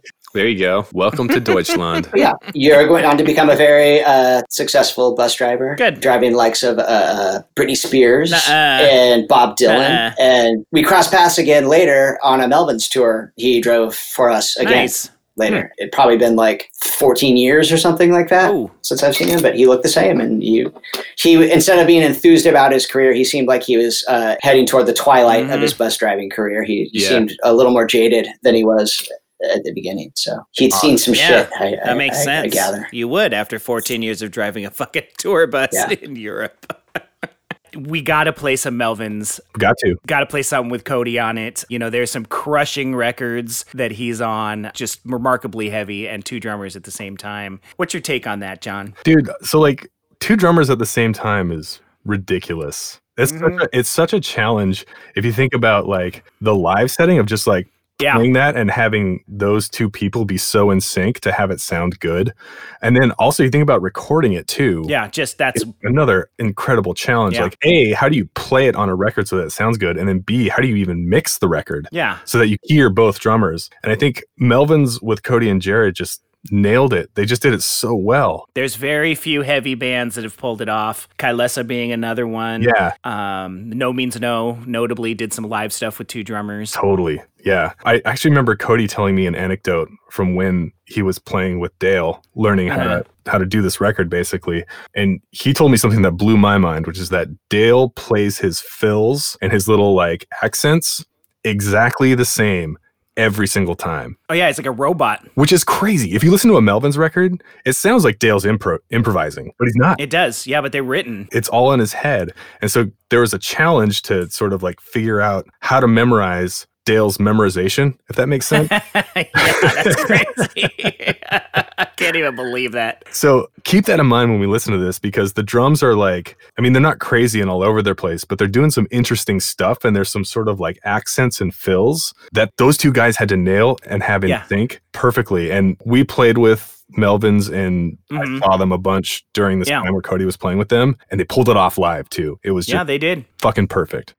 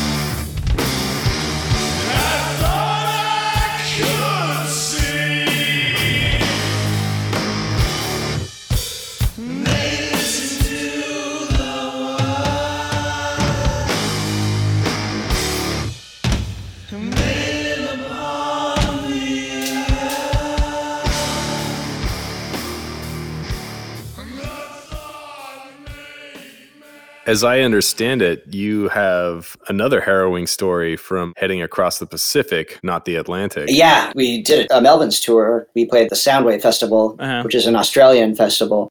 And on either side of the Australian festival, we started in New Zealand and we're ending in Japan. This is in 2011. We managed to hit 2 major earthquakes, one in Christchurch, New Zealand, and then on the way out again, the Japan earthquake. We were there in Tokyo when that hit. Oh, the big one. I remember that. Yeah. It's a big one. Yeah. And I remember reading that you guys were in both places at both earthquakes. That's insane. So what was that like when it actually went down? What was it like? It was bananas. Both of the quakes were very different. In Christchurch, New Zealand, like when we came in, this is also, we're touring with High on Fire.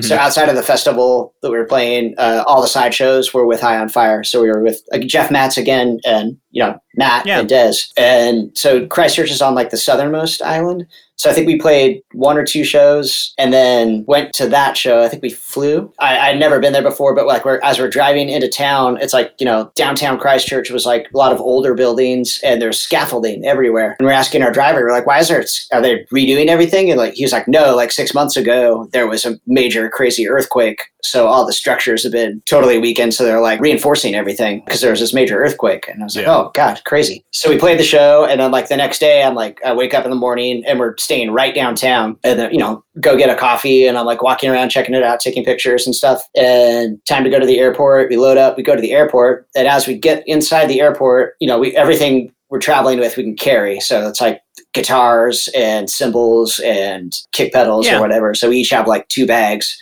That we're flying with. So we're putting our gear on the belt at the ticket counter when the quake hits. And you know how like a lot of airports have subways underneath and like the subway will go underneath and you can feel the floor shake and you're like, oh, it's a subway. Yeah.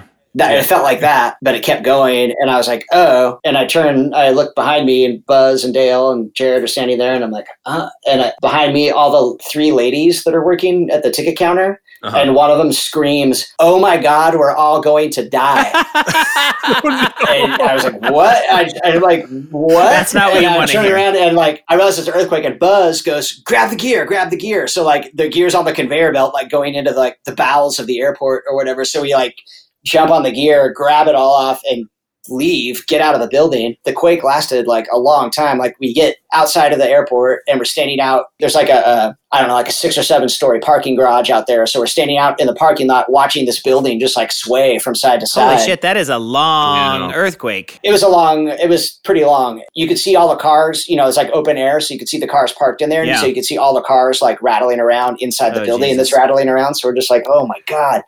And just waiting out there for it to stop. Yeah, I don't know how long it lasted, but Christchurch at the time didn't have great like cell phone reception or like there wasn't like universal Wi-Fi everywhere. So it all went away after the quake. So we couldn't like attach to any network or the networks were overloaded because everybody's calling and everything. So we couldn't get through to anybody or find anything out or access the internet or anything like that. So we're just like stuck in this parking lot trying to like, hear word from inside what's happening. Yeah. We ended up standing there for like hours and hours. Like I want to say like 3 or 4 hours, just like standing in the parking lot, waiting to hear something from somebody. And Tim Moss, our tour manager, is trying to get word, trying to find something. And the airport's closed down. They evacuate everybody from the airport. And finally somebody comes and gets us and like takes us away to this, it's one of the annex like office buildings of one of the airlines. So it's like this 1-story brick building that has like a TV and some vending machines. And it's just like an office building for the, the people who work for the airlines or whatever. So they have a TV on it there. And that's when we see like where we stayed, like downtown Christchurch is a pile of rubble. Oh no. And we missed the quake. We missed it by like 30 minutes. So from the time we left downtown Christchurch to the time we were at the airport and the quake hit, it was 30 minutes. So the hotel we were staying at, like everything that I looked at and took pictures of that morning was level. Gone. Like everything was just a pile of gravel. Damn. We were there for hours before we found out like that was the severity of the quake. So we're just like, holy shit. And we're just like trying to figure out, like the roads are closed. I don't know if this is true or not, but someone said like the runway cracked. So they like couldn't land or take off any planes from the airport. All the rental cars were taken. Of course. And so we were there for hours and finally somebody found a minivan. It was like the last minivan on the lot and they brought it. Both bands piled in and we drove to the north part of the island and stayed in like a hostel and got on a ferry the next day to get back to the northern island.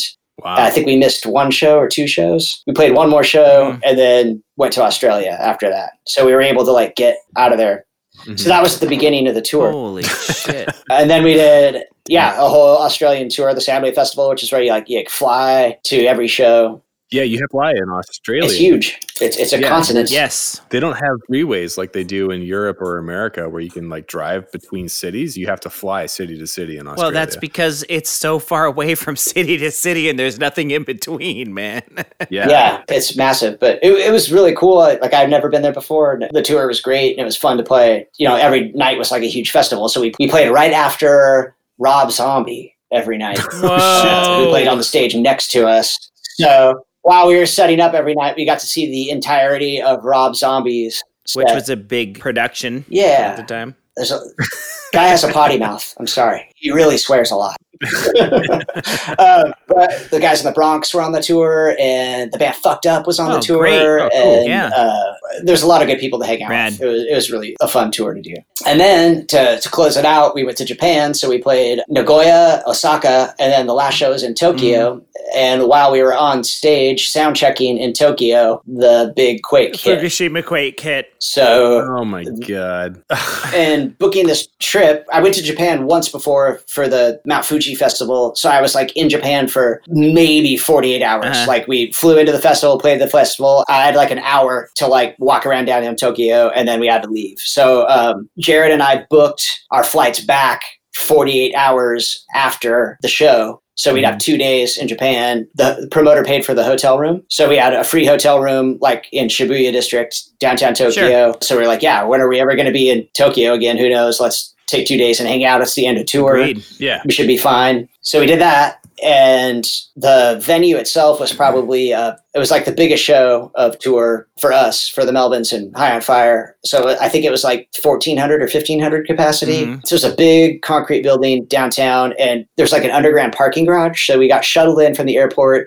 We went into this underground tunnel to like this huge concrete parking garage, and they took us up in a freight elevator, and it opened right out onto the stage. So we're like, oh, okay. And they're like, okay, go. So we started sound checking, and then we're setting up the drums, and Dale and I set up side to side, and Dale's like checking his drums, and he does this like bram, like this like big flam fill. And I felt the stage jolt. The stage just like moved when he did it. And I was like, whoa. And I like looked at him like, what was that? And I looked at him, and his eyes were like saucers, like dinner plates. His eyes were just huge. And I was like, what? And the shaking didn't stop. And I looked up at the lighting rig and the PA system, and like the lighting rig above us, both the PA speakers were just swinging side to side. And I looked back at Dale, and we both like went, no fucking way. And we just like, fuck. And so we like jumped up, and both realized like at the same moment that we had no fucking idea how to get out of the building. Oh no. Because they brought us from this parking garage. And it's this huge building. I have no idea where to look for an exit besides like the back of the theater. And it's huge. I'm like, I don't even know. It's like in a multiplex of buildings. It's like, sometimes like venues like the Knitting Factory or something, it's in a mall. It's like inside. And this was like that. It was like this huge building. So this venue was part of this other building. So I was like, I have no idea if that's just leads to another maze or what. So there's a door on the side of the stage, like right off the stage, it says exit. So we both like jump up and like hit the panic bar, go down the stairwell, go down another stairwell, go down another stairwell. And I'm like, I don't think this is where we want to be, dudes. Like, we're 3 flights down. I have no idea where we are. I know that we're way below street level. So like, if something happens to the building, I don't think I want to be here. So we run back onto the stage, and I open the door on the stage. The quake is still going this whole time, by the way. I think it lasted like over 4 minutes. That is insane. Wow. So it's still going. Jared, who's like on stage left, I see him. He's like hunkered down in the door frame, which is like a pretty thick door frame of the freight elevator that we came up in, big enough for like a body. So I'm like, that seems like a good place as any to hide out. So like, still looking at like all the lighting rig, all the speakers that are just like going side to side like crazy. I like ran across the stage and just like hunkered down next to Jared, who's filming with his camera. Oh no, yeah. Like, you okay? He's like, I'm okay. It seems like we're not under anything. I mean, we're up. I don't want to really run around anymore. Like, I'd rather like wait for this thing to end. And Buzz and Dale jumped off the front of the stage and ran toward the back of the building and like got out. And we just hung out there. And it seemed like it lasted forever. Like it just kept going and going and going. And it's a weird place to be in your mind because you're just like, is the world cracking in half? Like what? Yeah, I can't. I've never, you have no control at all over any of it. Like the building could collapse on your head. You just don't know what to do. Like there's no protocol really besides like get out of the building. Yeah. And finally it stopped. And this is to say like the 48 hours that we were there after that, there was an aftershock like every 20 to 30 minutes. Oh my God. Like it stopped and we're just like, okay, I think we should make a break for it. And we like got off the stage, ran to the back of the theater, found our way outside into this alley where the rest of the dudes were. And I got to say, like, there's people on the street outside and everybody was pretty calm as opposed to like New Zealand where people were flipping out. Like those ladies who were like, we're all going to die. Like everybody was kind of like, I saw one girl, like she had to be like 14 or something like that, was upset and was like kind of crying, but everybody else was like smoking or just kind of hanging out like, yeah, that's a big one. Like they've been through it before, you know? Sure. Yeah. So like, all right. So everybody's just kind of like standing around and somewhere in the trying to get off the stage, like going through a door or something, Dale he dislocated his pinky finger. Oh, what? Like on a door or something like that. So his pinky finger was out of joint. So our manager at the time, Dave Curran, who plays bass in Unsane, and was our sound guy, tour manager at the time, had to figure out how to get Dale to a doctor somewhere so they could like put his finger back in. So they went off to do that. And we were just like kind of standing outside for a long time again, like every 20 minutes or so, there'd be like an aftershock. So you're just kind of like, is this starting again? Yeah. And then finally we like, fuck it. We dashed back inside and like grabbed our, flyable airline bags with like our pants and underwear or whatever. And then like grabbed those. And our hotel that we were staying at was like walkable, like right down this alley, right down the street. So we got checked into the hotel, put our stuff down and just kind of like regrouped. And there's like a bar right across the street, like an open air tavern.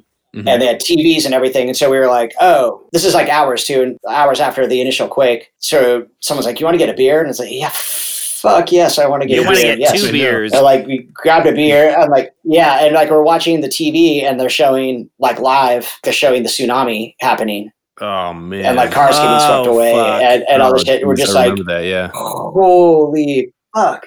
It was unbelievable. Like same thing in Christchurch where it was like, I had no idea how bad it was until I got in front of a TV that worked and like watching what's happening. It's like, oh my God. So it was really mind bending. And, we got into our room, which is like on the second story and same thing, like every 20 minutes there would be another big aftershock. So Buzz and Dale and Dave decided they wanted to get the fuck out of there immediately. So they get a car and again, like everybody's going to the airport. I think Narita Airport generally from Tokyo is about an hour and a half drive. It took them like 8.5 hours to get to the airport, like a super, super long time. They finally were able to change their flight and like got out. I mean, I don't know how long it took them to get out of there, but it was a long time. Yeah. And they're telling us this. That was the one thing too about the Wi-Fi worked perfectly. Oh, sure. Like I was able to like. Japan has that on lockdown. Yeah. I was like, I'm okay. So Jared and I like had a powwow and we were like, well, here's our choices. We can try to get to the airport, which is what every other person is doing. And we might not be able to change our flights once we get there. So we might be spending the next 48 hours at the airport, or we can like roll the dice and stay in our free hotel rooms and hang out here. Hopefully things will like calm down a little bit in 48 hours and we can just eat some food and like chill. And so that's what we opted to do. So we stayed there for 48 hours and ate ramen and walked around, and it was cool. Our friend Tadash took us around and like different parts of town. We ate some really good food, but it was still like you're just on high alert all the time because like there were still aftershocks happening. So it's like you never stopped being like your adrenaline was just like ready to go all the time. That's crazy. Yeah, and so that was the end of that tour, and then we made it through 48 hours and got on a plane and made it home. Holy fucking shit. Dude. And all the time that was happening, like we were hearing about, like the Fukushima thing and we were just like, oh, fucking great. Like, and our friend who was there was like, he's like, well, cause they're saying on the news, they were like, well, it's nothing to worry about yet. And everybody we talked to who spoke English was like, don't believe a word the news tells. Like if something bad happens, they're not going to tell you the truth about it. Why would they? Yeah. Like the government's first priority is saving face. They're not going to admit anything to the public that's going to cause panic or cause any embarrassment to the government at all. So they're like, don't take the word of the media as the truth. Everybody assumes that it's the worst thing that's happening, And it turns out it was. Yeah. It was a life experience Oh for my sure. God, dude. Well, can I just say I am so thankful that all of you guys made it out okay and we're totally fine. I actually didn't know this story. I'm completely flabbergasted at this point. Well, thanks, man. Listen, Cody, I'm just going to say it again, and also in the interest of time. Dude, thank you so much for being part of our little podcast and telling us all these stories. Thanks, Cody. It's so fucking cool. Yeah, but thanks, you guys. It's great to talk to you and reconnect with you. I mean, it's been years since I've even seen you in real life, so I know. it's fucking rad, man. Thank you so much. It's been fun. I felt like broke the quarantine a We little bit. kinda did. And I got to hang Yeah. out with some. No shit. So it's great. Hey, Yeah. speaking of quarantine, really quickly before we go, Cody, you make your money off of playing music and you can't right now. So how can the people support That's you true. if they want Yeah, what's to? that like? What do you got to do? If you want to buy stuff on Bandcamp, that's the best way to get most of your dollar straight to us. Yeah. Bandcamp takes the smallest amount of overhead. So yeah, that would be great. Jared and I are actively working on new stuff right now. And as soon as we are able to record in a safe way, we are going to be doing that. Great. So in lieu of touring, there will be some new music coming out soon. Killer. Cannot wait. I look forward to that. Cody, thanks so much. Cool, man. Thanks, you guys. It was really fun. Fucking A, man. Oh, that's it. Can you Dude. fucking believe it, dude? 2 earthquakes in one tour. Tour. That is definitely the best tour story that we've ever had, Yeah. arguably. I remember when we did the interview with him, Yeah. it was blowing my mind. Yeah. And then even when we were coming back and editing, every time we got to that part, I was just on the edge of my seat, Yeah. just riveted. That's insane. It's insane. And those are So two big much. world events at the time too, right? Yeah, I mean, everybody knew about that. You know what's weird is the day after the big Fukushima thing and everything, and there was maybe going to be maybe a tidal wave or a tsunami. I woke up at 5 a.m. because Abby and I were going to go stay out in La Push on the coast. And I woke up at 5 a.m. and I watched the news and the weather, and we ended up driving out there anyway, and it was fucking insane, dude. We stayed out there and no one was there, and this big, huge buoy broke off. The water was so high. It was just one of those major Earth experiences, and just to hear it from that side, you know, after seeing sort of the weird sort of devastation on our side of the water, Yeah. must have been incredible. And they were so smart to just wait it out too, just take the fucking free day. You know what I mean? Like, I know. Dude, that's funny. Do you remember the beach cam from Hawaii from that? yeah, I do. Holy shit. That was hilarious because they had a beach cam in Hawaii, and I remember watching the news, and they kept saying like any minute now Yeah. the tsunami's gonna come, Yeah. any minute now, and then it just ended up being 45 minutes of a live stream of like waves harmlessly lapping up against Yeah. the sand. I mean, the water Missed was Hawaii. higher, but it wasn't. It was a weird experience to go out there. I just watched the news, and then finally I was like, fuck it, we're going. It would have hit already. Yeah. The other story worth noting in there is when he got pulled over by Adam Jones's friend, Yeah. the state trooper. The state trooper. We're affiliated with Ruinous Media, who also has another podcast called Tour Stories. Yeah. And in their first season, they do an interview with Dale Crover, who tells his side of the story Yeah. of that exact same scenario. Yeah, it's great to listen to. Definitely check out the Tour Stories podcast. They're affiliated with Ruinous Media, just like we are. You can go to ruinousmedia.com, tomorrowwedie.com, and find that episode. If you haven't already listened to it, definitely do it. It's great. You hear Dale's side, and now we've got Cody's side, and that's awesome. Yeah, and you would have thought that would have been the best story of his interview until he gets to the two earthquake story. Yeah. Before we go, too, we should also, we should remind everyone that bands can't tour That's right correct. now. So, Big Business is one of our favorite bands. Mm-hmm. They can't really support themselves these days. Best way to support those guys right now is just going to their Bandcamp, buy their records. Every single one of them is fantastic. Yeah. Bandcamp.com, and it's bigbusiness.bandcamp.com. Go there, check it out. Highly recommend. Yeah, that's definitely the best way to support any artist in this time is just to fucking give them $15 and buy a record. You know what I mean? Yep. What else are you going to do? You can't go see them live anyway. Yeah. So another greatest story, if it hadn't already been, is the fact that they're talking about Rick James and then boom, there he is, and then of course Yeah. Cody's the only one who sees him and no one believes it, and that stuff's totally fucking hilarious. But we also know that they had Flava Flav's cheeseburger incident. The Yeah. same band had that thing. And Cody had mentioned that the band was talking about who would you rather smoke crack Yeah. with, Rick James or Flava Flav? Yeah. So, Jeff, I ask you, Oh, who man. would you rather smoke crack with? Like I say, man, Rick James, hands down, that dude would be so much more fun to hang out with. But why? Tell me why. Well, because I've seen Flava Flav tweaking on his reality show, and it's just not fun to be around, you know? Like, you can just see him, and it just it's not as much fun. I think a sober Flava Flav is enough fun. You know what I mean? I don't know, man. So here's how I think about it. I feel like Rick James was always the in control and the center of his own hurricane, right? He's like the eye of his own hurricane. He's probably kind of like the boss wherever he rolls. Yeah. And then I look at Flava Flav, and I feel like Flava Flav was kind of hired by Chuck D to be the crazy one, right? Yeah, he was just, He he was was the fucking loose always cannon, wilding man. out. Like Chuck D's holding it down, and then you got Flava Yeah, Flav with he his is. clock, like just being weird. And I feel like Flava Flav probably would have spent a significant portion of his career leaning into that. Like, I'm the crazy guy, right? Yeah, oh, I agree. And so then I think about like You're from my really own right about personal perspective, I've never smoked crack. If I was going to smoke crack, Yeah. I want it to be impactful. It's got to be a thing, right?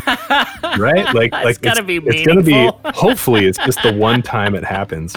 And so, I think I want my shepherd to Yeah. be the craziest motherfucker I can find. And why not go with Flava Flav? Hey, man, whatever. All I know is it's not what it's cracked up to be, so to speak. So, you know,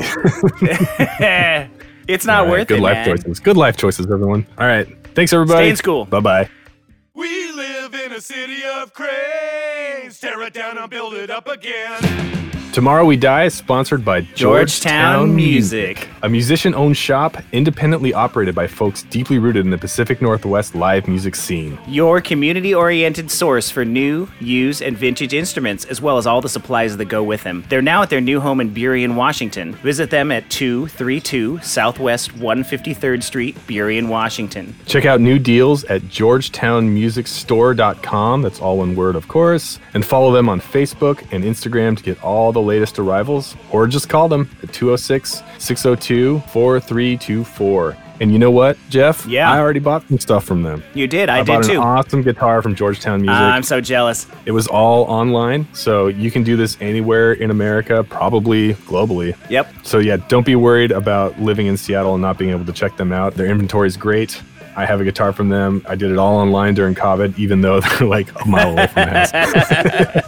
And they got curbside pick. Yep. And, Yeah. you know, Georgetown Music is our first sponsor, so we're officially sold out. And that's just the way that it is from here on out, John. And Georgetown Music is run by your former bandmate, Brent Carpenter. It is. The drummer for Blood Hag and the guitar player in The Grindy Low, which is another great Seattle band. And so if you want to support a Seattle artist, musician, business owner, just fucking do it. That's the way to do it. Just fucking do it. Just do it. Don't give your money to Amazon. You don't do that. No. No, don't do that. We need music stores. We need instrument stores. We need mom and pop computer stores. We need all that stuff. That's just the best way to go. Yeah, you know, when my amp breaks, I can't ship it to Amazon and have them fix it. No, sir.